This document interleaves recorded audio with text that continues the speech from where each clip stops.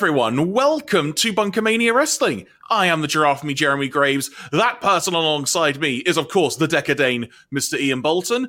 We are back after a bit of a hiatus, as it were. We've recharged some batteries and such, and we figured, Ian, a good way to get things going again would be literally to just go full gear into the Full Gear pay-per-view.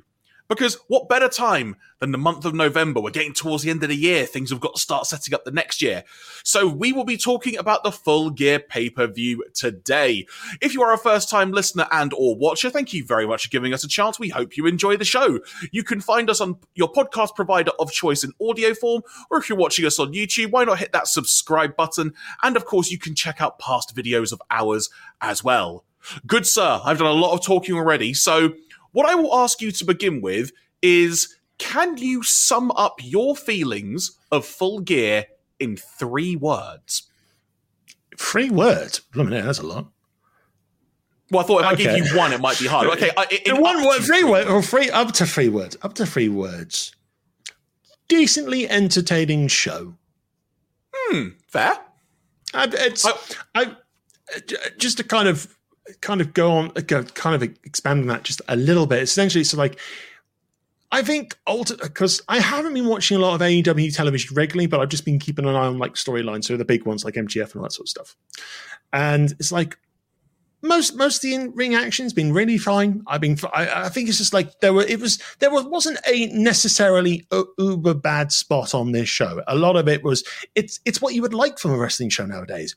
Good wrestling, good entertainment. I think there are 1 or 2 big highlights in this, but other than that, it's a solid entertaining AEW show. I'm going to describe it as this show delivered. I thought this was a great pay-per-view in terms of stuff that had built up recently on TV and such. I thought it paid off a lot of things. There's obviously one big thing it did not pay off yet, because one assumes that's going to be a bit more of a slow burn. We may get to that accordingly. But overall, excellent matches on this show, some really interesting developments, a huge curveball in terms of a development throughout the show, which we will get onto accordingly, that led towards the main event, which I don't think anyone saw coming. And that actually began at the end of the pre-show, because the way we're going to do this, to sort of begin with, Ian, to sort of change things up a little bit, I've got 3 headlines from the show written down, as it were. Okay. The headlines I have gone with are, first of all, MJF retains. The second one, which we will definitely touch on, Ospreay is all elite. And then the third one, which I think is one of the other curveballs of the evening, the Continental title. And I'm not sure if you're aware of this, but this is a very interesting thing that was announced, I will say it, not exactly great on the pay-per-view, but then expanded on after the pay-per-view. And it's a really interesting concept. So I definitely want to try and delve into that if we can. But obviously the big thing, MJF has retained the championships, plural, because on the 0 Hour pre-show, he teamed with Samoa Joe to defeat the Guns to retain the ROH tag team titles. But the story was after the match, because Joe had done his thing. He did the favor. He's got a guaranteed title shot from MJF. So he's like, cool, I'm done. Gonna go to the bar, or whatever he does after. And then the Guns came back and attacked MJF with the chair, nailing him in the leg, basically having to send him to the hospital. The other surprise was Adam Cole was in attendance, seemingly fresh off surgery just a few weeks ago from when he shattered his foot in multiple places from the big Grand Slam show in New York. And as MJF is being loaded into the ambulance, 0 Hour is, quote-unquote, going off the air before we go to the pay-per-view proper. He's basically saying, don't let them take my title from me, Adam. Don't let them. And there's Adam Cole, literally on crutches. He cannot put any weight whatsoever on this shattered foot. And he's like, I promise. And then the camera pans round and he has that look of, oh, crud. And then we go to the pay-per-view proper. It was a really unique and fun curveball, because at that point, obviously, as we sort of go towards the end of the show now, as it were, gradually getting there, you knew MJF was going to come back. But part of you was thinking, what the hell are they going to do? Adam Cole cannot possibly wrestle unless this really has been a tremendous work and they have fooled absolutely everybody. But no, ultimately, Cole got in the ring. The match literally was about to start, and MJF seemingly had committed a crime and robbed an ambulance to actually drive back to the arena. And then got out, did the match. His leg was heavily strapped, kind of his knee and whatnot. It's a bit buggered up, his quad or thigh. He got through the match. Adam Cole was there to support him. Arguably, Adam Cole nearly cost him the title a couple of times. Arguably. Although what do you do when you're on crutches and you're like, how the hell do I do this when I can't put any weight on a foot? Like trying to hit Jay White with a belt, for example. I mean, I hope Adam Cole wasn't watching Crown Jewel, because as we learned, you don't leave things by the ringside, Santos, because that's how your buddies lose. And it's like, there's the Ring of Honor title accidentally being given to Jay White. Oh, look, the Diamond Ring's been given to Jay White accidentally. It's like, no, Adam, stop trying to help Adam. Even though MJF wanted your help, stop trying to help Adam. It's just going to make it worse. But anyway. But and so I had another thought then. We'll come back to Adam Cole as an entity. Let's make sure we touch on that, because I think that's an interesting thing to discuss. But ultimately, MJF is able to persevere. The Guns came back down as well, but after they got ejected earlier for getting involved, they got nailed with a Dynamite Diamond Ring, ultimately leading to MJF getting the pinfall victory on Jay White and retaining the championship. And then as the show was going to go off air, you're kind of thinking, right, what's next? What's about to happen? And we kind of linger for a while. We get a bit of a celebration. Adam Cole has to once again figure out, how the heck do I get back in the ring? Like, how do I do this with my shattered foot? He does. They kind of celebrate. They start going up the ramp, and you're thinking, okay, is something going to happen next? This is lingering on a bit. And then the show goes off air. Nothing else happens. So in terms of the man in the devil mask, or the person, because we don't know, to be fair, in the devil mask, and the mystery attackers, none of that was expanded upon on this show. But it didn't matter, because it concluded what was, in my eyes, probably one of the best pay-per-views, full stop, of the year, as it were. But the big thing is MJF has retained. He's now got a bum knee, which makes me wonder if we are gradually getting towards the end of MJF's title reign. I will come back to that thought as well. I'll park that other thought just next to the other parked thoughts I've had there. But thoughts on the match itself. I enjoyed the match. I will say it was a fun match, but there was so much this had to follow. And I think because of how good the rest of the show was, by the time you got to the end, this kind of just felt like a match where, not to say it was a formality it had to happen, but it kind of gave the impression of what the heck are they going to do to top everything we've seen? I think it was a very decent entertainment event. There was a lot of drama. There was a lot of like near full spots that made you believe, oh no, MJF might lose the title, especially with the Adam Cole accidental interferences and all that sort of stuff. But I do think it was slightly overbooked to a very silly degree. I mean, okay, you have an evening long storyline of, oh, MJF has been attacked by the Guns. Is he going to be fighting fit? Now, I think everyone kind of called it, yeah, he's still fighting, even though they tried to go, oh no, Adam Cole's going to step in to protect the title, otherwise Jay White gets it by default, all that sort of stuff. But it just feels like we've gone through a lot of weird story hoops in the evening to get to something that was going to happen anyway. If that makes sense. It's like I guess I get it. You wanted to do a little bit of drama and you wanted to build some extra intrigue to this match because the rivalry between MJF and Jay White has been very heated and very intense. So you get into that sort of, you want to make sure the payoff to this is good or what the viewers expect. And it just, I don't know. I could have possibly gone without the Adam Cole stepping in. I mean, okay, again, on one side, you're trying to continue to tell the story that they are really good, close friends, setting up for something that might be an inevitable betrayal from probably Adam Cole at some point. Who knows? I don't know. And seemingly a long way down the line as well, given where we're currently at. Yeah, especially with his real injury as well. It just seemed like it didn't feel like it's like the moment Cole kind of comes out and goes, I'm going to defend it for you, all that sort of stuff. It's like, I know MJF's turning up a bit. I know MJF's going to turn up. It's like, is he going to turn up before the match or just into the match? All that sort of stuff. Who knows? I don't know. It was, I just think we could have just gone backstage. He could have been you could have done the story differently of MGF at times kind of going, I don't think I can defend the title tonight. I don't think I can defend the title, all that sort of stuff. And maybe it comes up to like, you have an authority figure. Obviously, you get Tony Khan involved maybe or something like that. Say, right, is like, if you're not fighting, I'm taking the belt off you. And just when you think, oh no, MGF is kind of resigned to defeat, maybe Adam Cole's there to kind of go, hey, buddy, you fought so hard for this championship. Don't let it slip through your fingers now. And maybe that encourages MGF to get back into the ring to fight Jay White. That seems a bit more logical to me and a bit more thought out than just, he's an ambulance, he's gone, he's back, let's carry on. That's just me. It was, like I said, I think the main event was entertaining. I think there's a lot of good high drama spots. Really good entertaining. It's just, I feel like we just went through too many hoops just to get to what we were going to get anyway. That's absolutely fair. I think, so to sort of add to that, we'll come back. This kind of links into the Adam Cole sort of portrayal, if you will, on this show. But I think if I had a criticism of this story on the show, because I really enjoyed it, because again, I didn't expect it. I don't think anyone expected Adam Cole to be there.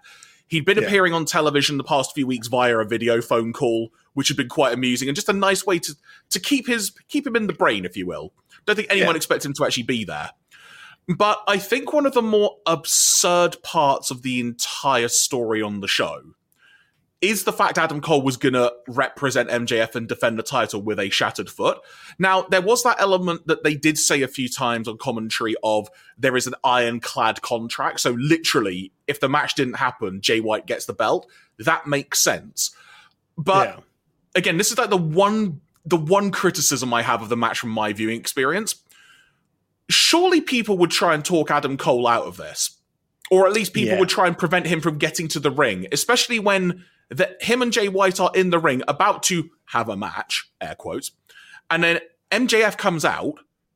Sorry, him and Jay White about to have a match. Sorry, MJF comes out, and he's literally got 12 people trying to stop him from wrestling. I think even Britt Baker put this on Twitter and went, why are they trying to stop him from wrestling? My husband's got a shattered foot. Sorry, my boyfriend's got a shattered foot.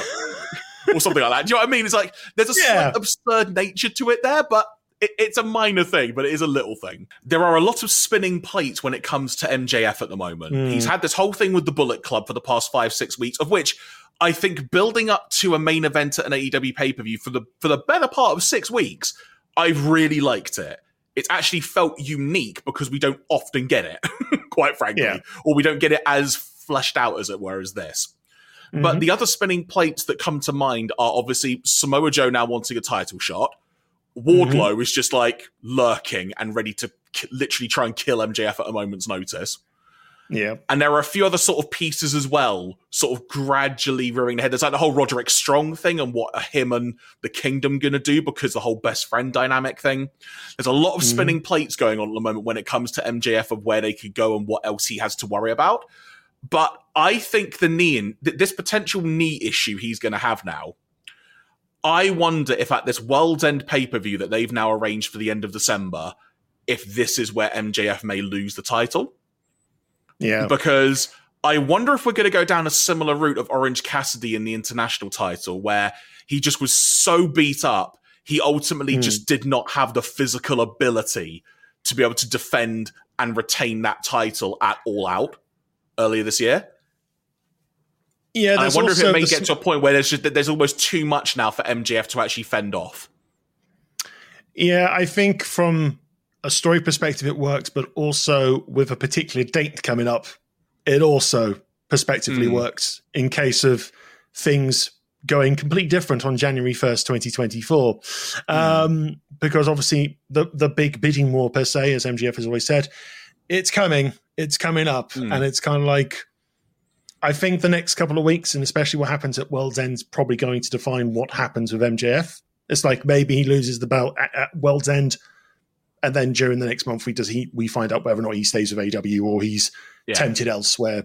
Because because that's another big sort of mini mystery to be solved. It's kind of like I think some people feel like he's already signed, which might make sense considering the whole Double or Nothing debacle. Not this past year, but the year before, 2022. It would have been actually now you mentioned it, yeah, wouldn't it? Yeah. When it was the whole thing of when he was threatening not to show up and so forth like that. And there was the whole Wardlow thing, which is how that is being built, but now just in the reverse roles.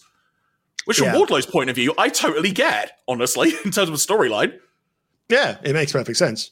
But yeah, it's just because I think just going back to my point, I think it's just there's that potential notion that maybe the contract has already been signed. It's just being done for show, all that sort of stuff. Who knows?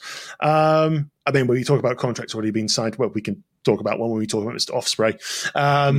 But yeah, it's just like it's going to be very interesting. But I think from a storyline perspective, it might make sense for MJF's reign to kind of come to an end because we've at World's End, because he's the longest reigning champion. He's had an arguably a very good reign with the belt as well. And I think if you're trying to make things a bit fresh for 2024, moving into that might be worth Joe, Wardlow, maybe Jay White gets his handles on it eventually, or the ultimate betrayal by, I keep saying there's going to be a betrayal. It might not be a betrayal. Or whoever the devil is. That's the big question, isn't it? That was the other thing I neglected to mention. Like, obviously, who is this devil that is kind of haunting MJF at the moment? That was the other spinning plate going around at the moment. But yeah, I think the idea of Joe starting the year as champion would be freaking great, quite frankly, because Samoa Joe has been awesome. Just so good. And also, to talk about MJF's reign, you mentioned longest reign. He's also now, I believe, had the most defenses as well, which is why he's sort of been defending the title quite regularly, sort of to kind of build up that win streak and such. So, but you mentioned contracts. I think that's a good time to move on to probably the second headline of the show, that being Will Ospreay is All Elite. It had been teased in the days running up to the show that AEW had come to terms with signing one of the biggest, effectively just one of the biggest and most respected wrestlers in the world. And obviously people were going, I think there was kind of a tempered expectation with this announcement because some people have criticized Tony Khan's recent big announcements in kind of hyping them up perhaps in not the correct way to let people's expectations not run so effing overboard, quite frankly. Yes. When you use those big words like important, very important announcement, it's an announcement that will change your core and then go, oh yeah, tickets to this event's on sale in December for that audience. Thanks, everyone. With that, all they had to say with that one, just to sidebar for a second, was we've got some big news relating to All In at Wembley 2024. That's all they had to say. And that would have just immediately set the expectation of, okay, news relating to that. Yeah. As it were. And I think they're learning from that because they were very specific in this one in basically teasing, we've signed a big name talent. They're going to be coming in. They will sign their contract in the ring at this pay-per-view. And some of the immediate names that came to mind, I immediately thought potentially Ospreay. The other name I had in my brain was maybe Mercedes Moné because they were at All In. And obviously we don't know their current status in terms of a physical capacity or how long they're signed with New Japan. But a couple of potential other names that were doing the rounds were maybe, I guess now, the former Dolph Ziggler, which I'll be honest, much as, because the interesting part about the discussion that I saw was when people were saying one of the most respected wrestlers, I did kind of think that would fit that one to a T. But in terms of the biggest name, I didn't think that probably suited the former Dolph Ziggler. No disrespect to them, because they're a great wrestler. It's just in terms of cachet, I don't think currently they are at that level. But as soon as Ospreay's music hit, I literally just went, yes! Because I was so happy. Obviously gutted from a New Japan point of view, but one of the big things he said immediately was, I've got some bad news for you. And I thought, oh, Will, what are you going to do, mate? Like, come on. And he literally just said, I've signed, I'm All Elite, but you've got to wait for a little bit. I have to finish up with New Japan. I've been with them for 8 years. I have to. He basically said, I'm honoring the remainder of my contract with New Japan. Everyone was like, yeah, absolutely fair.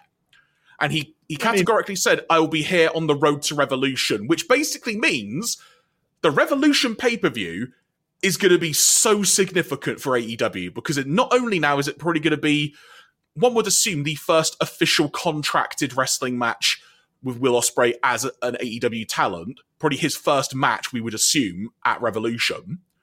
But also it's going to be Sting's retirement, his final match. So Revolution is already shaping up to be massive, and we have no idea where it's going to be yet. Yeah. I mean, with the Ospreay contract thing, it's kind of like a good old typical football contract. It's basically, when my contract expires with this club, I'm going off to join this club. It's basically it's like the old Bosman ruling, as it were. Yeah. It's pretty much we're all going, oh, once my New Japan contract's up, I'm AEW. It's sorry, to clarify for those who don't know what the Bosman ruling is, it's effectively a pre-contract agreement, if you will. So you sign in advance to say where you're going to. Yes. Wouldn't it be fun if that's how most wrestling contracts are dealt with nowadays? Oh, wouldn't it be? Wouldn't it be? Wouldn't it be? Because then you can have like a Sky Sports transfer day thing with all the wrestling correspondence and all that sort of stuff. And can you imagine a wrestling equivalent of transfer deadline day? It would be awful. It would be awful. So I've just heard that Josh Alexander he's been signed to AEW from Impact Wrestling for a deal worth £2 million or something like that. Let's go to a report outside Impact Zone. What do you think's happening? What's actually TNA? Well, good riddance. Fine, moving on. Outside the Impact Zone, for some reason, they still thought it was at Universal Studios in Orlando. There's just a roller coaster behind them. Yes. I wasn't trying to be mean on Impact TNA stuff. No. Hey, look, at the moment. It's actually quite exciting as well. So I am well hyped they're turning back to TNA, and we might talk about that in the separate video. So I watched Bound for Glory, quick sidebar, great show. Like, really, really good. TNA / formerly nearly Impact. That didn't make sense, but you know what I mean. TNA going forward, they're in a really good place, and it would be cool to talk about them more. So we'll park that one for perhaps another podcast at some point. Yes. But yeah, the idea of transfer deadline day in a wrestling point of view is absurd, but I'm very morbidly curious. That said, contract swapping. You could say WWE say, "Oh, we want this wrestler from AEW." And AEW go, "Can we have this one?" All right, fine. Contract, fine. But of course, in the world of wrestling, it's never this fucking civil, is it? This is dumb. What I'm going to say. If there was a transfer deadline day this year, this is how Cody would come back to AEW. I've got breaking news. He's turned back up to Jacksonville. It's Cody. He's coming through the door. He's signed his contract. He's going to have a medical first. Hopefully the pec is still on, but he's going to sign the contract. The pec is still on. The pec is still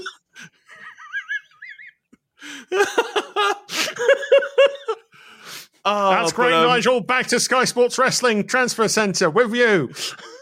Oh my word! But Ospreay being all elite though is fantastic. I think next year is going to be so much fun, just with the addition of Ospreay. And he was incredibly Will Ospreay-ish in what he said on the pay-per-view at the time of recording last night. He said the way he said things was so British, I genuinely thought there's a lot of people who probably have no idea what he just said. So I think it'll be interesting to see how Ospreay as a person conducts himself in a public speaking setting over like the next year. I feel we're going to see quite an evolution of how he kind of puts things across, because he's still going to be him, but I can imagine the way he will put things across, he may think about words he says. And we also, if there is not a Bruv t-shirt on Shop AEW already, I'll be very disappointed. Yeah, I think it's a no-brainer signing. He's been doing stuff at All Elite for a couple of years, for at least a year and a bit now, in like one-off matches here, there, and everywhere. So I don't think there was any question where he was going when this contract with New Japan came up, to be perfectly honest. My only thing is really you've got him, you've got one of the biggest wrestlers in the world right now. Use him properly. That's the general thing. It's like, as much as it's exciting to see someone coming to AEW or to WWE, the bottom line is use them properly. Mm-hmm. And it's just like, if we can do that with Will Ospreay, I think it's a great sort of thing. But with like, it's just err on the side of caution a little bit. It's like, hopefully things will work. I mean, I'm going to call this out as a very early prediction. I would not be surprised if Will Ospreay wins the AEW World Championship at All In. It's like that. It just seems like if you're going to make a big name for him, there makes perfect sense. But anyway, the fact that they mentioned it not only when he was he mentioned it like I'm going to be All Elite at All In at Wembley Stadium. The fact you said that just under a year before the event, and also conveniently just before tickets go on sale as well, it feels like he is probably going to be near the top of that show. And they've got nearly a year to build his character up to the AEW audience, to evolve him, as it were, however they see fit. And it's actually something Jericho mentioned during the media scrum from what I've seen of it, is he mentioned that Will Ospreay just as like a presence is so unique. He himself is such a unique character, and getting to do more of that character work is just something that's not really possible in New Japan. Just partly because of the language barrier, but it's not really what New Japan is about, as it were. It's more focused on the wrestling. So I am really looking forward to seeing how Ospreay as an overall character and entity just develops over the next year once he's officially joined. Mm-hmm. The other interesting part, we're mentioning New Japan in passing there, and it actually links into that a bit. So the Continental Classic was announced a few weeks ago with Bryan Danielson with barely an eye somehow being able to wrestle in it. And it's effectively, from what we can gather, going to be the AEW equivalent of the G1 tournament that New Japan run, where it's a round-robin block, you get points for a win, a draw, none for a loss. And it's going to run with 12 wrestlers leading up to this World's End pay-per-view. And apparently now, the latest addition to that tournament, as well as Danielson and Andrade, is now Eddie Kingston. And he said he is going to put up both of his Ring of Honor and New Japan Strong Openweight Championships on the line in this tournament. And then he kind of casually mentioned, sort of like, it was then kind of put across as like a triple crown by the commentary. And then they just casually mentioned the Continental Championship amongst all of this, which I'm thinking, wait, what? And it was kind of like just a massive... It was like someone wrote a sentence on like a Word document, and they just happened to just accidentally hit the tab button 3 or 4 times where there should have been more words. And there was just a giant space left.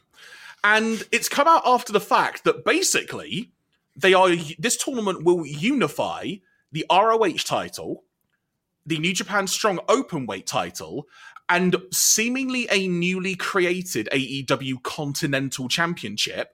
And it's a championship, which is effectively the champion. It is a champion of AEW, New Japan, and Ring of Honor simultaneously. So it's a belt defended in all 3 promotions, which I think is a really cool idea. So effectively, that person is that champion for each promotion, as it were. I think it's a really cool idea. I think it's a good idea. I guess it's a scene in practicality, really, because it's like literally it's all easy to say. Oh yeah, this person's gonna have the belt that's going to be defended here, and there. But then it's like, what if it's given to someone who's only solely on AEW show? It's like because we have seen people with other company belts just doing defenses on a different show and not really there. Case in point, Ring of Honor titles. Just saying, like the tag team belts and all that sort of stuff. So it's like. I think if you're using this as like maybe a launching pad for new talent or something like that, yeah, it probably work very well. You've got to obviously get a couple of the veterans in, one of the steady hands of the ship. So Kingston, Andrade. Oh yeah, and on the show, Mark Briscoe was announced for it as well. So we know he's still announced as well. Good shout, yeah. Mm-hmm. Which honestly, Mark Briscoe being involved is going to be such good fun. He's just such a fun wrestler in general. But I've actually just got onto a quick little Wikipedia page as we record this just to double check. Yeah, no one else has been announced yet, but this is going to be really good fun. And one would assume, as you've just alluded to it, if this is going to be partly a New Japan thing as well, one would assume there must be at least a couple of New Japan talent who would be coming in for this. That said, I think they have currently got their World Tag League going on. So I'll be interested to see what talent that may or may not impact. But that's a sidebar. But as a concept, though, I'm really looking forward to this. I think it's going to be something unique. They've also said when it comes to the rules of the matches, other people are barred from ringside. So this is literally going to be wrestling. And I'm excited for this. I'm excited for the wrestling. Because as well, I think they said obviously it comes to a whole conclusion at World's End. So maybe World's End is semi-finals and final? So it's like a tournament throughout the evening? Let's have a look. Let me read this out. So the Continental Classic was announced on the 11th of November on Collision by Tony Khan. Matches will be held on Dynamite, Rampage, and Collision, with the semi-finals, promoted as the League Finals, being held on the December 27th edition of Dynamite in Orlando. And then the championship final being at World's End. So that leads me to think then, if there's going to be 12 wrestlers in this, it is going to be two groups of 6 people. So that's how that will work out. Yeah, and top 2 go through to semi-finals. Yeah. See, I'm really looking forward to this. I think it should be good fun. But now I think we should turn our attention to more of Full Gear itself, because we've talked about a couple of things, but there is a lot more that needs to be talked about. So the show opened up with the 6-man tag match of the Patriarchy, which is Christian Cage, Luchasaurus, and Nick Wayne, in a losing effort to Adam Copeland, Sting, and Darby Allin, of which Adam Copeland had seemingly got some jackets made for his tag partners, and they looked incredible wearing them. It was so cool. And this was a really fun match to kick off the show. How Darby Allin is still alive, I still question. He is not human. That man clearly died on the apron. I'm sorry. After Luchasaurus threw him, it's like that man is dead. This man is dead. Oh, he's walking. Oh, good. He's undead now. Did you also hear on commentary how they just casually mentioned, oh yeah, after this match, he's getting on a plane to go climb Mount Everest? Oh, perfect. Just what you want. Just what you want before you go off to Mount Everest, to be literally murdered on the hardest part of the ring. Have you seen the Wrestle Dream pay-per-view? I've seen snippets of it, but I haven't seen... Have you seen the clip of Christian throwing Darby Allin into the steps? I haven't, no. I have to go and look at this. If you want to see, you might have to look this up as we're recording because I want your live reaction, but if you want to see what almost looks like a literal murder, watch this clip. You need to find it, honestly. I will say as well, this was just really good fun. And after the match as well, Darby got on the microphone. And because everyone was giving Sting like, Sting, yeah, it was really good to see you. And Darby basically got on the microphone and went, no, LA, what the F are you doing? Give this man the ovation he deserves. This is his last match in California. And then the crowd really got into it and fully appreciated it. I've just seen the GIF. Yeah, he died again. If Darby was a cat, how many lives has he had at this point? Too many. Too many.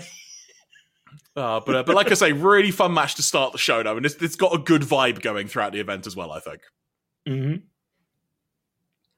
Next up, it was for the international title, the rematch from All Out. It was Orange Cassidy defeating Jon Moxley, who was basically like a zombie, quite frankly. He's just like the zombie that won't stay down. And Orange just had to overcome that, except this time we kind of had like a full-powered Orange Cassidy as opposed to broken, beaten, scarred Orange Cassidy. And I would say this was a good match. It told a great story. If you're comparing it to the All Out match, I don't think you can compare the two, because the All Out match was such a time and place and after everything that had built up. And this very much kind of felt like a really significant bit of character development for Orange Cassidy as well, because he openly admitted when he won the title back from Rey Fenix, who was injured, which is why he got it back, that since he won it back, it felt like something was missing. And that missing piece of the puzzle was the fact he hadn't beaten Jon Moxley. So this was a way to do that, and it wouldn't surprise me if down the line we get another match between the two. I really, really enjoyed this. It took like 6 or 7 orange punches for him to actually get the win. Because again, Moxley was like a zombie. Moxley's a great zombie, don't you know, people? He just keeps coming at you. Even with what appeared to be like a hole in his head where he was just spurting blood. We'll come back to the blood thing because there's a lot more to discuss about that later in the show. But Moxley just literally had what looked to be like a chasm in his head, just spurting out blood. Well, he had a plaster when he came out to the ring entrance. It's like, oh no, the plaster's there. He's going to be bleeding. Oh, wait, he's bleeding. Well, that's hardly surprising. But yeah, no, the match itself is essentially, it's obviously Orange Cassidy getting that defining win over Jon Moxley. And obviously you get the slight sort of moments of, oh, is he just going to do his like relaxed repertoire? Because there's a bit where he's doing like the very soft kicks, but within like 2 or 3 kicks, he's really going for the kicks on Moxley, kind of, and you're just seeing him kind of he's kind of ripping off that sort of relaxed whatever demeanor, because it's like, no, this is a serious fight. I want to beat this man. Obviously, the ring buckle helped a little bit as well, because it's like, I think Moxley went into that head first, and then came all the orange punches and all that sort of stuff. No, it was a good match. It's just, a bit of like it felt like a full throttle match at times. It got there. It got there. It was good. I mean, it's the typical John Moxley-esque match. You expect blood, there's blood, and Orange Cassidy doing what he does best. So they're kind of like some of the MVPs for AEW, these two. So put them together in a match. 100% agree. You can't go wrong with it. And in terms of character development for Orange Cassidy, I love, since he's got the title back, he's got a bit of a mean streak in him now. And that really came to the forefront in this, because he used to do his little kicks, like his little lazy kicks. And now he does a lazy one. It's a little bit harder, and a bit harder, and harder, then harder and harder, until he's just outright punting someone. It's the little things that we're seeing, and it's really, really good to see how they are still developing Orange Cassidy just as an overall presence. I'm looking forward to seeing where this is going to go next. And also, I believe as well, the reason Hook was out with him was because he used the Red Rum at one point, like the old Taz mission finisher, if you will, to try and choke down Moxley. So the fact he's kind of expanded his best friend pool as well, it's nice to see that the Hook thing is still carrying on. Yeah. Next up, AEW Women's World Title match. It was Hikaru Shida defending against Timeless Toni Storm. Now, first question I want to ask you, Ian, is, have you seen Timeless Toni Storm before? Have you seen this presentation of Toni Storm? Yes, I've seen the memes, I've seen the clips, I've seen the shoes being thrown. It's great. It's been entertaining. We're going down the full Sunset Boulevard edition of Toni Storm, and I'm enjoying it as a film fan. You just kind of go, oh, they're having fun with this. The whole black and white entrance, the whole sort of, I've got a copy of the script of the match. Rip. I'm going off script. All that sort of stuff. I think this is probably the most entertaining I've seen Toni Storm as a wrestler. And the gimmick just works. The gimmick just works very, very well for her. And she's embracing it as well, which is great to see. And Luther being the butler now is just, it's such a random curveball. And you're like, yeah, this works. It just works. Yes. Absolutely. So ultimately, Toni Storm did become the champion. She did it via, I haven't exactly figured out what it was. But Luther brought out like a plate with a couple of shoes and some jewelry on it, or had a tray with a couple of shoes, and then there was like a plate with some jewelry on it. I'm going to say it was just a plate, because I still don't really know what it was. I think it might have been like a jewelry tray of some descript, a metal one, which was attempted to be added into the hip thrust attack. But occasionally times it was clearly about to fall out at times. It went but below her wrestling gear line and was in her tights, is the way I sum it up. Because I mean, there's a moment just before she does hit the final like hip thrust thing that makes that allows her to win the belt. Just kind of stop, readjust. It's like, I'm doing a second take, darlings. I'm doing a second take, and then charge it. I think if that was just like an ab-libbed moment, that was really fun. It's like, hang on, I can do this with feeling. I do feel a bit gutted for Hikaru Shida a little bit, though, because she sort of, again, has had the belt for like a little bit of time and is not championing it, because I really like Hikaru Shida, but I'm sure Shida will get another opportunity to be a champion again.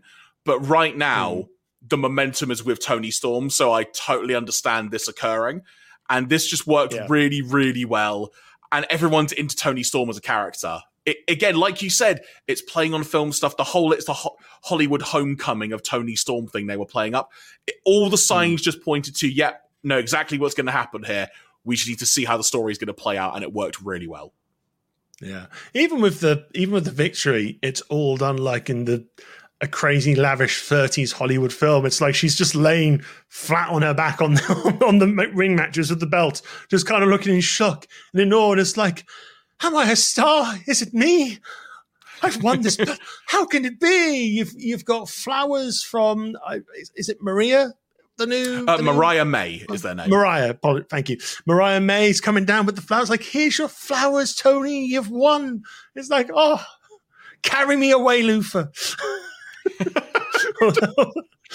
It's It's just, it works. It's silly. It works. Even like Nigel McGuinness was getting swept. It's like, oh, it's wonderful. It brings tears to the eyes. He just proper hamming it up. It's great. And then up and there's Excalibur and Taz was going, all right, fine, whatever. You can tell there's probably a point when Taz is thinking, the heck am I doing?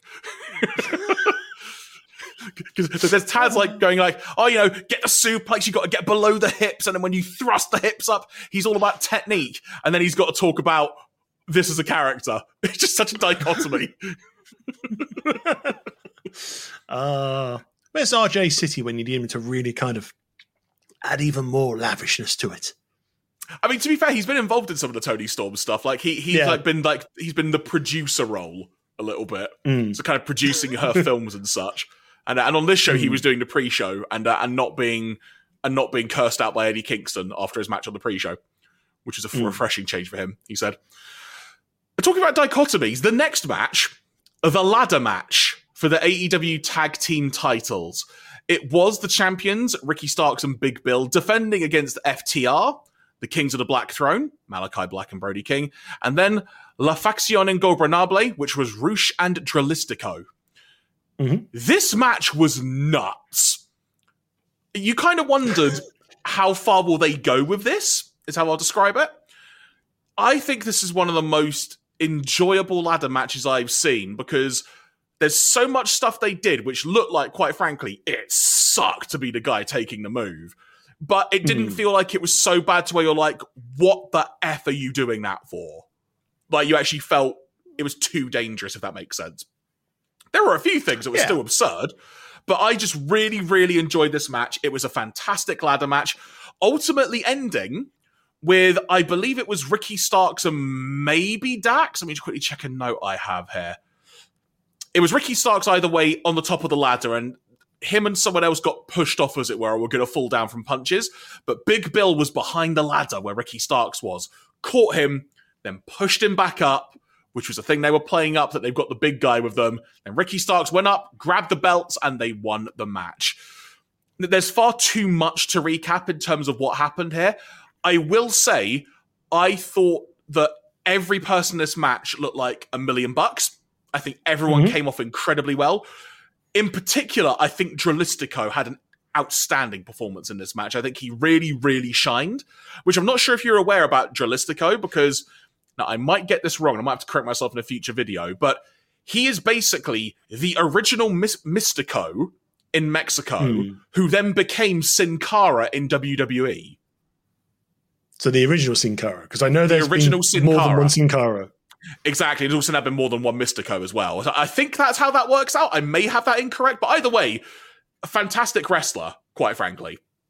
And I think he really finally got a chance to shine in an environment that lent itself well to the kind of chaotic nature and big moments and such. But overall, I thought this was fantastic. I loved this match. Good, frenetic match. Big moves. Everyone seemed to want to do something with that big ladder near the commentary box by the end of it, because you had Brody King did a move through it and kind of took out, I think, Dralistico at that point. He did like a gonzo bomb, didn't he? Just like a sit down pile driver. Yeah, and then Cash Wheeler's going, no, put Brody on there. I'm going to do this jump thing on him. It's like, I think they were trying desperately to break the ladder, and it didn't break the ladder. But then a lot of people were busted open by the end of this match anyway. It's like a lot of wince-inducing stuff. I mean, It's not the most wince-inducing stuff on this show, and we'll get to that. But no, it's basically with a tag team ladder match, you get your ladder spots, you have your big moments, and this match has it all. So it's very entertaining. We've got Starks and Big Bill continuing on. Interesting pairing. I think they work very well together. And it's just, I think this will be exciting. Next up, we had the TBS title match. It was Sky Blue and Julia Hart challenging Chris Statlander in a 3-way match. I really liked how this match went. And Chris Statlander as a champion, I really enjoyed. I think all of her matches have been really, really good fun. There was a part of me that I was very much leaning towards a bit of a change, though. Not because I don't like Chris Statlander, just because Julia Hart has had such kind of like a bit of momentum from a character point of view in particular. And just such a fun, unique character with the whole House of Black side of things.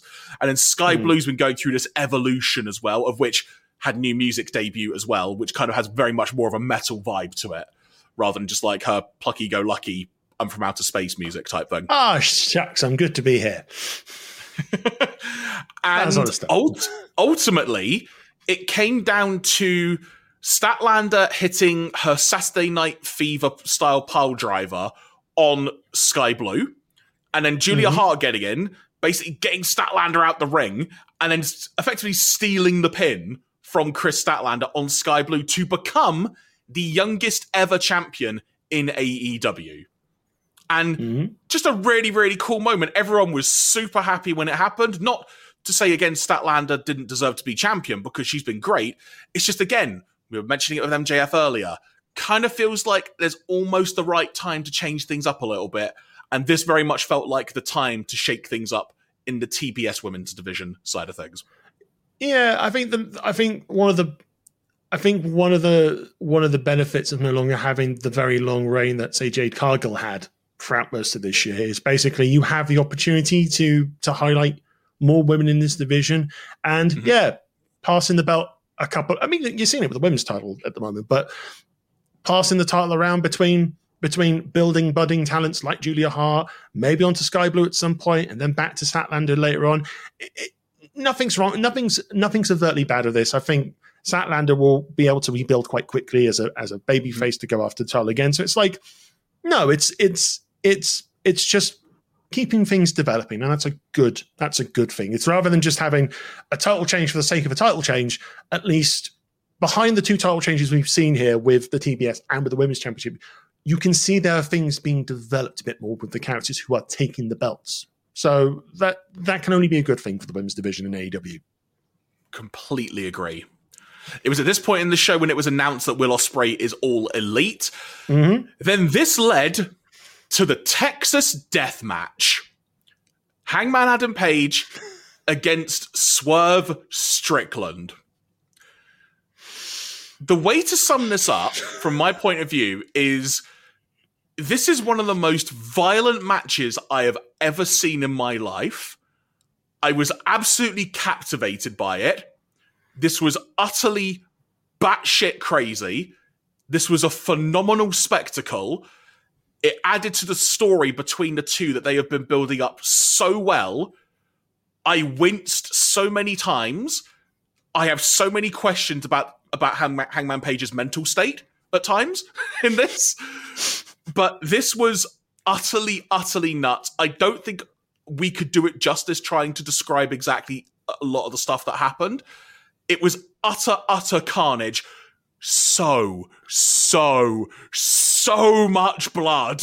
If they had like a bird's eye view of the ring canvas at one point. I think Taz Excalibur, she said, it looks like a crime's happened here.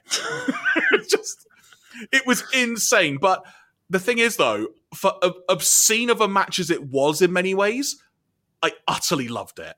And Swerve Strickland ultimately got the win because he shattered like a cement block on the back of Hangman Page, which is something we had seen a while ago with the whole Keith Lee thing when that feud was still going. May still technically be going on in some alternate timeline. And ultimately, Hangman was able to get up, and then Swerve grabbed an incredibly long chain, swung it over the top of the ring post, wrapped it around Hangman's neck, and basically choked him out so Hangman couldn't answer the count of 10. Because in a Texas Death Match, it's effectively knockout or submission to be able to get the victory. This has done so much for Swerve, this match. It's elevated him to a whole new place. It wouldn't even surprise me, actually, come to think of it, if he ends up challenging MJF for the title next, because this match was incredible. It's barbaric, but also compelling is the best way. Especially when you start off with, just a staple gun. Just casually stapling things to Swerve, including pictures and pieces of paper. And then, you know what? We'll just put more staples into him anyway, just for the hell of it. If I may ask, are you how much of AEW have you seen recently? Because I could probably fill in the blanks a little bit of that if you want. I know the basics of the feud between them. Obviously, Swerve kind of targeted his family, or Hangman's family, or just kind of threatened to get them involved in some way, which obviously Hangman does not take very kindly to that. He broke into Hangman's house and basically creeped in under cover of darkness, and then went into the room where his baby was sleeping and basically cut a promo on the baby. But part of that, and this is what I was going to get to, when he kind of then when Hangman randomly pulled out like the yellow bit of paper that had like some painting on it, that was a painting his kid had done, which Swerve had basically roasted him basically said, well, that's shit, when he broke in and like saw it on the fridge. So that was like a nice little payoff to that little moment when he broke in the house. But sorry, I interrupted. Yeah. Please continue. Yeah, so we have the staples, and then within like 3 or 4 minutes of this match, Paige is literally drinking blood. There's no other way to describe that. Or mouth-washing blood. Literal blood. Oh, that sounds worse. Who else can say he laid under Strickland's face as it was bleeding, blood in mouth, and then he did a Triple H as he got up. It's like, that's just bad shit. Which, you know what I will say though? As bad shit as it was, I immediately thought, holy crap, this Hangman character has just evolved by like +10. Because that moment, you can't just manufacture something like that. Yeah. Like, you can't just do it and suddenly... it's hard to articulate, but there are things you can plan for. Like, again, like I said, how much this match as a whole has elevated Swerve as an overall entity in AEW. But that moment of Hangman drinking the blood and spitting it out like Triple H, that has also just elevated the Hangman character as a whole. Just that moment. That was the equivalent of seeing cowboy shit again from like yonks ago. And like when he was doing the stuff with Moxley earlier this year. Yeah. Yeah, I mean, the commentary kept bigging up the big thing of the Texas Death Match is Adam Page's domain. You basically, you up against Adam Page. One. You don't, if you go up against Page, you're likely losing. So obviously the magnitude of Swerve winning here obviously not undercuts, kind of underlines obviously the magnitude of the victory. And especially when it's a similar way of how Page beat Moxley at Revolution earlier this year as well in the death match. Yeah, in their little death match fun. Yeah, but the one with bricks to the fingers. Bricks to fingers. It's like, who brings bricks? Who brings cinder blocks? Who brings bags of shards of glass to a wrestling match, Jeremy? Oh, freaking Swerve doing a 450 splash onto Hangman when he's got shards of glass on him. It's like, what the hell? It's like, wait a minute, let me just be, that seems fine. That'd be fine. Surely this is going to be fine. This is safe. Oh, God, no. Utterly crazy. It made even like the earlier bits with the barbed wire chair. It's like, all right, like this is normal. I mean, there's the bit where Hangman got his hair caught in the barbed wire of the chair. No, it wasn't his hair. It wasn't his hair. What was it? The camera angle they showed made it look like his hair got caught. There is I see a great photo. It's incredibly graphic. There is an official photo doing the rounds of a piece of the barbed wire around the chair got dislodged and it just wrapped around his face. And that's what it was. So when he pulled it back, literally he just got his head yanked back. Ow. Oh, it was utterly mental. It is literally the equivalent of, I shouldn't be watching this, but I am. Yeah. Yeah. Yeah. I think for those who are not being like the biggest fans of like the death match stipulation, this probably isn't the match for you. But I think in the context of the storytelling, and because they've had death matches before in AEW, they've had like lights out matches where things are just taken to like ridiculous levels. I think it's like we had the Moxley Omega match, like in the very, I think maybe at the very first Full Gear, all that sort of stuff. And that's just kind of like, we're just stampedes, anarchy in the arenas, all that type of stuff. Yeah, you're just kind of doing crazy shit just for the sudden response from the crowd. Whereas Here it feels like the barbaric actions and all of that makes sense from a feud point of view. It makes sense from a character point of view. It works. It's not easy to watch, but it works. Also, shout out to Prince Nana. Oh yes, because of his wonderful dance on the ring apron before he got utterly obliterated by Hangman Page. Oh dear. Oh, also, speaking of the dance, I loved Swerve's entrance with the whole, like, the 4 dancers and Nana being there, and then the way they had the camera lined up, and then he just revealed Swerve. It was so good. Just, chef's kiss. Yeah, it was very surprising that that Hangman just turned up out of nowhere just to start the match. I was like, oh, look, there's Hangman. I mean, it's obviously, you can tell it's a bad blood feud when you're not coming out to your good old-fashioned cowboy music. Exactly right. Didn't even hear it on this show once as well. Maybe he should have come out, like, on a horse skeleton, like a robot the horse would have just galloped off. No, not an actual horse, but you could make like a metallic horse skeleton, like a robot thing, come out with fire, like a heavy metal rock version of his like his theme, and it's like, oh no, it's the Dark Hangman. Run! You basically want the Dark Hangman Page equivalent, basically. Yes, he comes out, fire's coming now. He's got that evil look. He's got the staple gun in his hand ready to go. And it's like, shit's going down, son.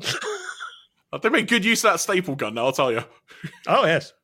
Hopefully I want to. Oh, God, there are videos of Swerve having the staples removed, which is not pretty. I will probably not watch that. No, that said, though, there is a promo that he did backstage, which is utterly phenomenal. Absolutely. I think, have you seen that promo? Yeah. I was just about to reference that. So yeah, because he basically obviously mentioned what he mentions, but the key detail, which may be the next evolution of the character, is he didn't just say this was Swerve's house. He said this was Swerve's dungeon. Oh dear. Just such a good line. Oh my word. And then you wonder. Oh, go on. Sorry. Because he also in the promo talks about he's not just going to hang Hangman, he's going to hang other people. And it's like, oh no, what if that becomes his MO of getting the chain and just literally hanging people off ring posts and stuff like that? It's like, oh no, Swerve's gone to a place that's dangerous for a lot of people. And I feel like he's. I think he is. I mean, I watched him in NXT and stuff like that before. Obviously, he was released and he went over to AEW. It's like, I think this is the most exciting and captivating he's been, and that can only mean great things coming up. 100% agree, and the possibilities are endless for where this could go next. And that's why I mentioned it wouldn't surprise me if he goes for the title next, because the momentum he is on right now. Obviously, Joe's got a title shot, but it just feels like you can't hold off Swerve for a while. As it were, you got to sort of strike while the iron's hot. But then after that barbaric display of blood and whatnot, you wonder what the heck is going to follow next. Then you remember there's just a straight-up tag team match with the Golden Jets, Chris Jericho and Kenny Omega, against the Young Bucks, Matt and Nick Jackson. I think it's fair to say that everyone in the building had to take more than a couple of minutes to kind of get over what they just saw, because it took a while to build things back up. But this match told a fun story in the context of the very short story they have built with it, which is Kenny and Jericho are in sort of a new team, as it were, but the Elite's kind of been a bit on the rocks because the Bucks are like, why the hell are you hanging out with Jericho? Do you not remember what he did to our dad quite a while ago when we had a big feud with them? Make him bleed and whatnot. I don't remember exactly what happened, but it was notable. And so that's kind of built up a little thing, kind of like friendly competition between the Bucks and Kenny, but a bit deeper rooted when it comes to Jericho. And in this match, it started off kind of, friendly wrestling match between the Bucks and Kenny. Then things started getting a little bit more heated because the Bucks were getting not all of the upper hand, until this just escalated to where the Bucks basically just went, sod it, and just did whatever the hell they had to do to try and start getting the upper hand, including, which played into the match quite brilliantly, Jericho getting his arm wedged behind the steps and one of the Bucks kicking it a few times by the ring post, which ended up slicing up his arm quite a bit. And I think he said in the post-match, the post-show media scrum, he had to get like 10 or 12 stitches in his arm. Yeah. And that played into the story of the match because Jericho couldn't do the Judas effect properly. And there were other moves that each other team was trying to do. For example, Nick Jackson hit a tremendous Judas effect, quite frankly. It looked freaking great. I think one of the Bucks hit the One-Winged Angel on Kenny as well, if I remember correctly. There were lots of different things that they did. But ultimately, what it came down to, and we also had Don Callis on commentary as well, actually, was another note I had, who added some great little one-liners into it. Mm-hmm. But ultimately, it came down to the fact that Kenny and Jericho got the win. And it was Omega hitting a V-trigger and then the One-Winged Angel on Matt to get the pin that did it. The significance of this not only being that once again, Kenny Omega and partner have beaten the Bucks, which is kind of an ongoing thing when you think back to him and Hangman Page, him and Ibushi and stuff like that from years gone by. But also now, the Bucks had a guaranteed tag team title match that they won in a 4-way match. And they now don't have that because the Golden Jets have it. Then after the match, got a bit of a temper tantrum from the Bucks. A little bit. They were throwing things everywhere. they were ripping off things that Ken Jeong from Community was a bit appalled at it as well. I think at one point one of the Bucks like took his shoe off and threw it towards the desk and it hit Excalibur in the face. Like, there was a lot going on. I think one of the Bucks threw their shoes into the crowd. The ring area was being dismantled. The table was getting a bit dismantled as well. And this temper tantrum. And I can't remember what post I saw, but as soon as I saw the 2 screenshots, I immediately remembered. Back in WCW, circa 1997, when Chris Jericho at the time was still a bit of a plucky baby face, like, yeah, come on! And then he started turning heel. And he started having temper tantrums. He would take a chair and smack it against the ring post a lot. They're kind of turning the same way Jericho did in WCW. Which is, it's one of those things like, if you know or you remember it, you know. It's a little thing, but I reckon this is going to escalate quite a bit because where Jericho's character went in WCW, just being so full of himself, he is the best. That's also like the original incarnation of the List as well, is what that ultimately led to as well. There's so many things and directions they could go. This is not the last of this. And obviously, in the ring, Omega's like, oh, we had a good match, guys. Shake my hand, because they did a little fist bump and stuff beforehand. But ultimately, the Bucks were like, no, I'm not going to shake your hand after that. Are you kidding? And Omega's there kind of going, guys, do you have to have a tantrum like this in public? Please stop this. Oh, you're still carrying on after 5 minutes? All right, sure. All right, cool.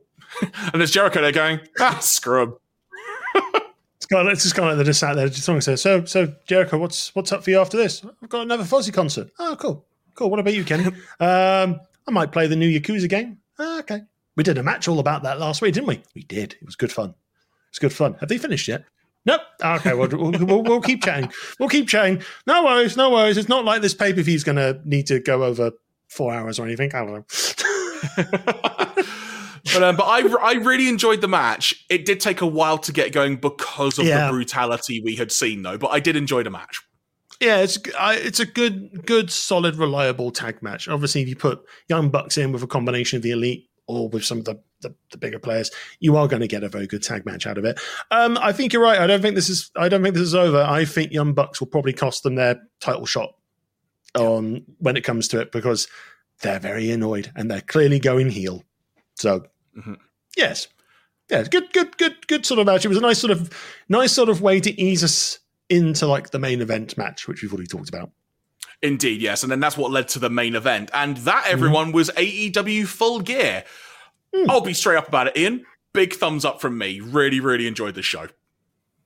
Yeah, I think really, really good entertaining show. Like I said, I don't think there's anything on this card that was out of place, was rubbish or anything like that. I think you've got some very solid wrestling. You've got some standout things like the Texas Death Match. You've got some really cool character developments in the women's division with Toni Storm and with Julia Hart. And despite the fact the MJF thing was overbooked to Kingdom Come, I mean, it's like not to a Roman Reigns level at the moment. So I think we're okay there at the moment. not to Roman Reigns overbooking level. But despite the fact it was a little bit overbooked silliness, it was still a very good main event. And yeah, it generally a good show. I think AEW have definitely got back onto, I think, the right track after I think that, because I watched because I went all in. Yeah, I think generally their pay-per-views have been good. After, I think, the rocky year of last year, I think this year's been considerably better for them. Yeah, All Out had a lot of eyeballs on it for reasons beyond pretty much everyone's control. Yeah. But it turned out to be a phenomenal show, and Wrestle Dream was such a unique idea for a show, and the way it came about, it was a really good show. And on the whole, AEW pay-per-views this year have knocked it out of the park. More often than not, the AEW pay-per-views in general are really freaking good, if not better than that, and that's a high bar. I still stand by my point. I think this is pretty overall, in terms of building to a pay-per-view, I've enjoyed this build the most. Okay. Because we really got time to flesh out the MJF Bullet, the MJF Bullet Club Gold shenanigans going on, and everything surrounding that, and what's next with Adam Cole, and then obviously Roderick Strong being involved in stuff, and all of that stuff. There's just so many different layers going on, and I've really enjoyed it. But folks, what did you think of Full Gear? If you're watching on YouTube, you can let us know in the comments below, or we would encourage you to visit our link tree, which is linktree/Bunkermania UK, where you can find the details of our social media, and you can let us know there accordingly. Good sir, we'll be back very, very soon with some more videos. We're going to get back into the swing of things. We've got some fun ideas lined up as well, which we all think you will be happy with. But any other passing thoughts you would like to impart on our wonderful audience before we conclude today?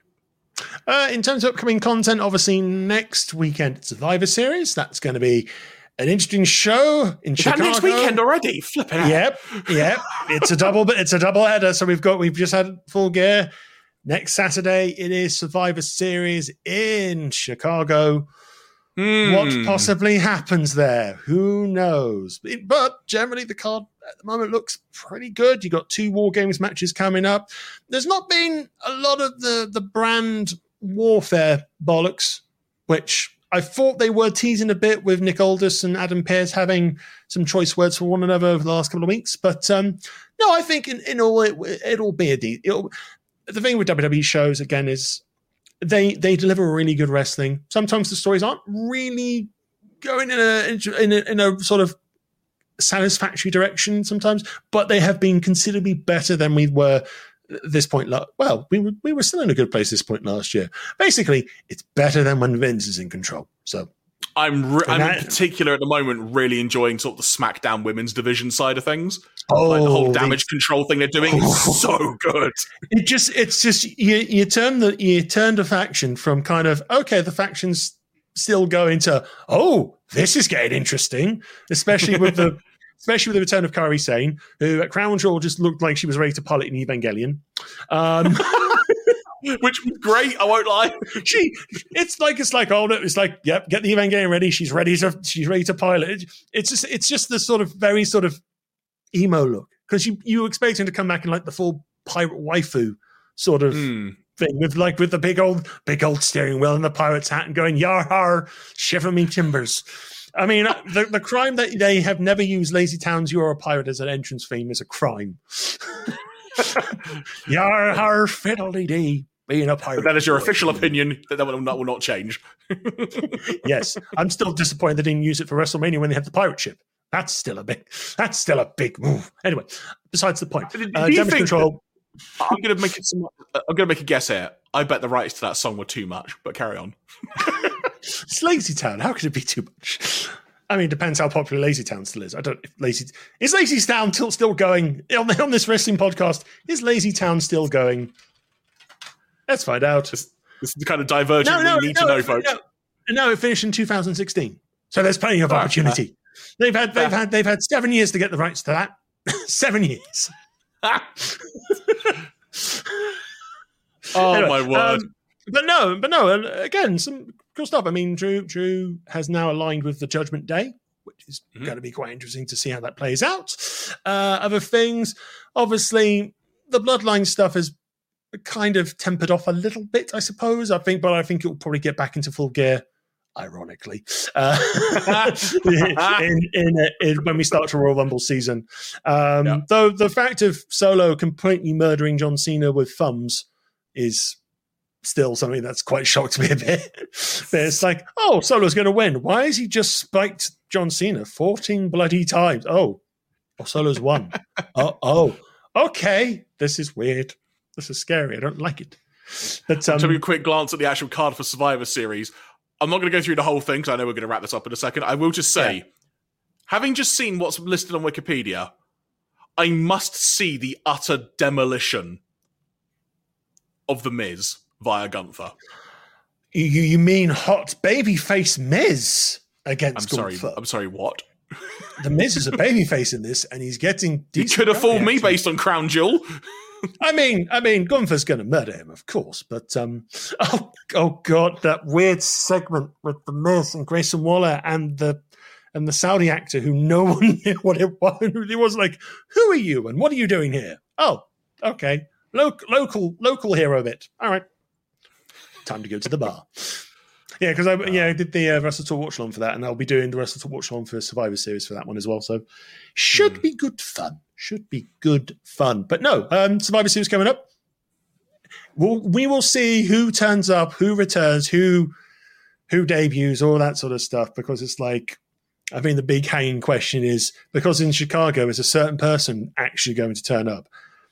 I think the sensible side of me says, nah. This is like I mean, never say never, but it's just like I would say it would be really weird if it happened. It really would. I don't know if I would be happy or something. I just be well, obviously because the whole CM Punk side of things has kind of soured a lot since obviously the summer, but it's just kind of like, it's like they wouldn't, would they? But then again, this is WWE, and it's like anything can happen. Find out next weekend. As it were. Yes. And we'll endeavour to do a recap of that show in some form. It may not be immediately after the show. We will see how things go. But we will endeavour to do that. And as mentioned, be on the lookout for more podcasts coming soon, be you in the audio-only realm or on YouTube. From myself, the Giraffe Me, Jeremy Graves. From him, the Decadane, Mr. Ian Bolton. Thank you very much for checking out this edition of Bunkermania Wrestling.